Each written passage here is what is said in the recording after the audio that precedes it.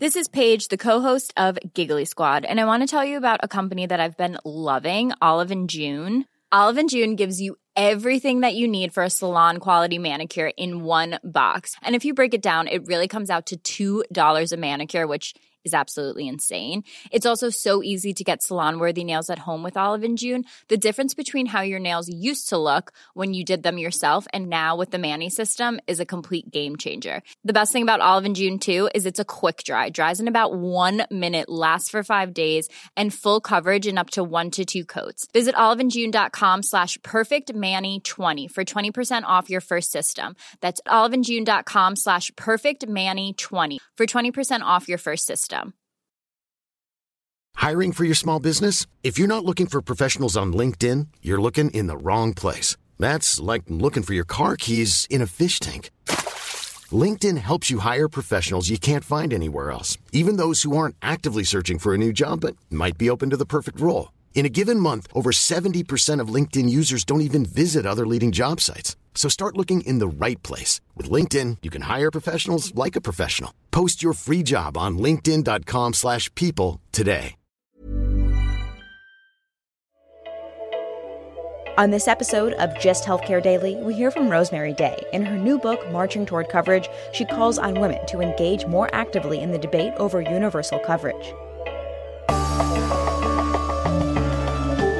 It's Monday, April 6th, and I'm Alex Olkin with Just Healthcare Daily, where you get the headlines and health business and policy news in under 10 minutes. If you like the podcast, please leave us a review. It helps other listeners find the show.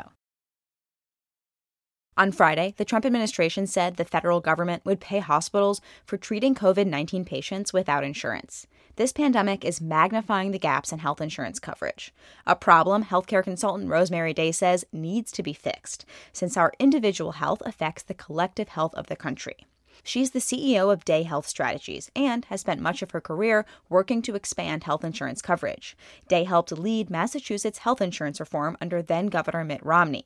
And in her new book, Marching Toward Coverage, she talks about how we can get to a world where everyone has insurance. She joined me to talk about the book. Here's some of that conversation. 28 million Americans are uninsured and many more are underinsured. Do you think the pandemic is showing just how big of a problem this lack of healthcare coverage is? What most people know, in their heads and in their hearts is that in this country, if you show up at the hospital, you're going to get a big bill. In fact, one of the, pieces of legislation that had been moving through Congress in a bipartisan fashion was the whole thing on surprise bills. It's gotten a lot of attention. And so, Americans just kind of know that they've got to pay to play. Essentially, and that there's this gotcha aspect to healthcare that you're going to have $1,000 or more, on your credit card because you showed up.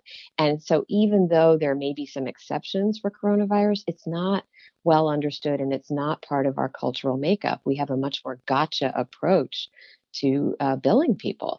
And so because that's just how our healthcare system is financed.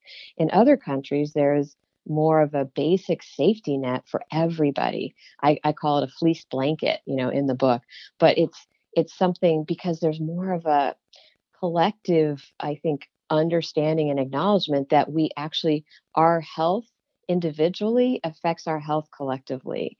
And I think America culturally has been a little reluctant to get there, but I do think the coronavirus pandemic is going to really show people that, in fact, the individual and the collective are truly tied together. Whether health insurance is a right or a privilege has long been a debate in this country. Why did you decide to write the book now? When Trump was elected and we had an entirely Republican-controlled Congress, I was pretty convinced that we were going to see the end of the Affordable Care Act. And I wanted to explain to people why it was so important to have this coverage. But as I embarked on the process of writing the book, I realized that it needed to be more than that. I wanted to create a vision for a future, one that I hoped we could start to realize in 2020 and then beyond, where we would truly get to universal health care as every other wealthy country has. Getting to universal coverage is something that has perplexed many policymakers over the years. How did you lay out in the book the path to get there? First, I think people have to be informed and not be intimidated by this topic. So I tried to really simplify the topic of health insurance coverage and what it means to make something a right in a country, and how other countries have done it. So while I'm a policy wonk at heart, I realize not everyone else is. And so I wanted to give people some kind of fundamental building blocks of knowledge and tie it to personal stories so that it would be compelling. Like why is it the U.S. is where we are today? To have that understanding of what is, and then move to what could be. And so I lay out some different paths that we could take. And I give examples from countries that people may not know as much about, like Germany, that have universal health care with a strong private sector component, which I do think is one of those dearly held American values that we don't want to give up. And that's important. You always have to move forward with policy in a values-based way. In the book, you call on women to participate in the debate on universal coverage more actively. Why specifically women? According to the U.S. Department of Labor, women make 80% of the healthcare decisions at the family level. They've been called by some the chief medical officer of the household. And, we are seeing that, in spades right now with the coronavirus situation, as that bundle of decisions has grown, even bigger, that women tend to make the majority of. So that's a fact at the household level. But as soon as you move out into the political level and the corporate arena, when you get to the places where the real power is held, women certainly are not 80% of those decision makers, and they're not even 50%. So I see a tremendous gap between what are our priorities at the political and corporate levels versus what's actually happening and the needs at the household level. Obviously, universal coverage, though, hasn't been a panacea, because you look at countries like Italy, for example, who are really being hit hard with the pandemic, and it's not like they're necessarily faring any better. I don't know if it's too early to make that, and I don't know if that's a fair comparison, but it hasn't been a panacea. What's your response to that? I would just say coverage is necessary, but it's not sufficient. I mean, there are so many components that affect health that go far beyond what the coverage discussion is. And I talk about that in the book. I mean, I fully acknowledge that. But the lack of coverage in the U.S. is a particular barrier to entry, and it exacerbates disparities and inequalities. So Italy is facing some really tough choices, but they're not also wrestling with the coverage choice. And that leads into how do you think the pandemic will change the politics around the public option or Medicare for all, the two policies we've heard about, and the Democratic candidates? Certainly on the Democratic side, as we finish out this primary season, it adds far more salience to the notion of universal health care. What the Democrats are debating, because both Biden and Sanders are saying health care should be a right. The question is, how do you actually get there?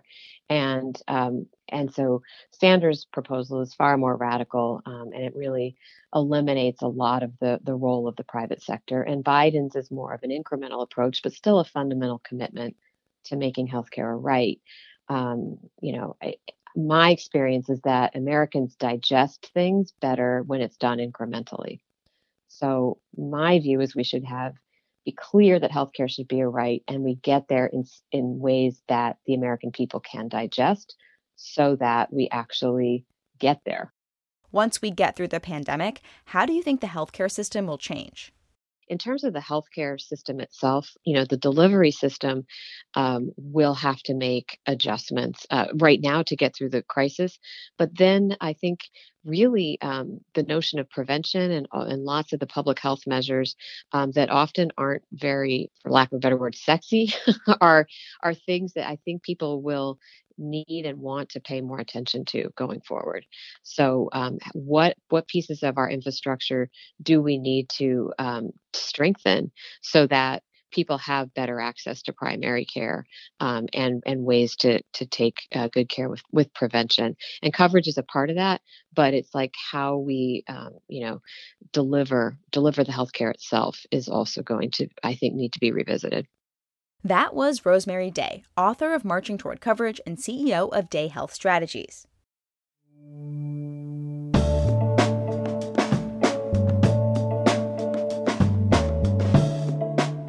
Thanks for listening to Just Healthcare Daily. I'm Alex Olgin. You can check out more insights on healthcare business and policy news on justhealthcare.com. Just Healthcare Daily is an independent production of Just Healthcare.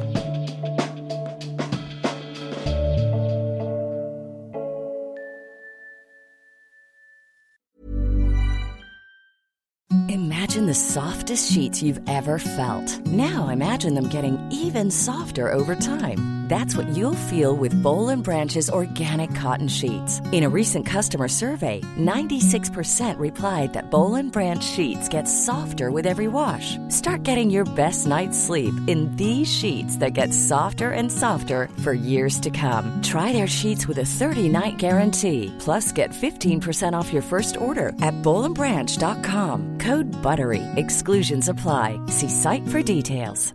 Planning for your next trip?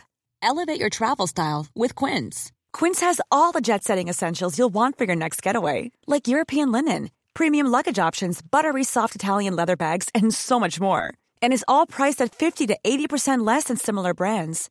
Plus, Quince only works with factories that use safe and ethical manufacturing practices.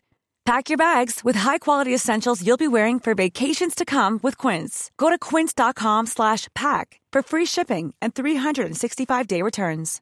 Imagine the softest sheets you've ever felt. Now imagine them getting even softer over time. That's what you'll feel with Boll & Branch's organic cotton sheets. In a recent customer survey, 96% replied that Boll & Branch sheets get softer with every wash. Start getting your best night's sleep in these sheets that get softer and softer for years to come. Try their sheets with a 30-night guarantee. Plus, get 15% off your first order at bollandbranch.com. Code BUTTERY. Exclusions apply. See site for details.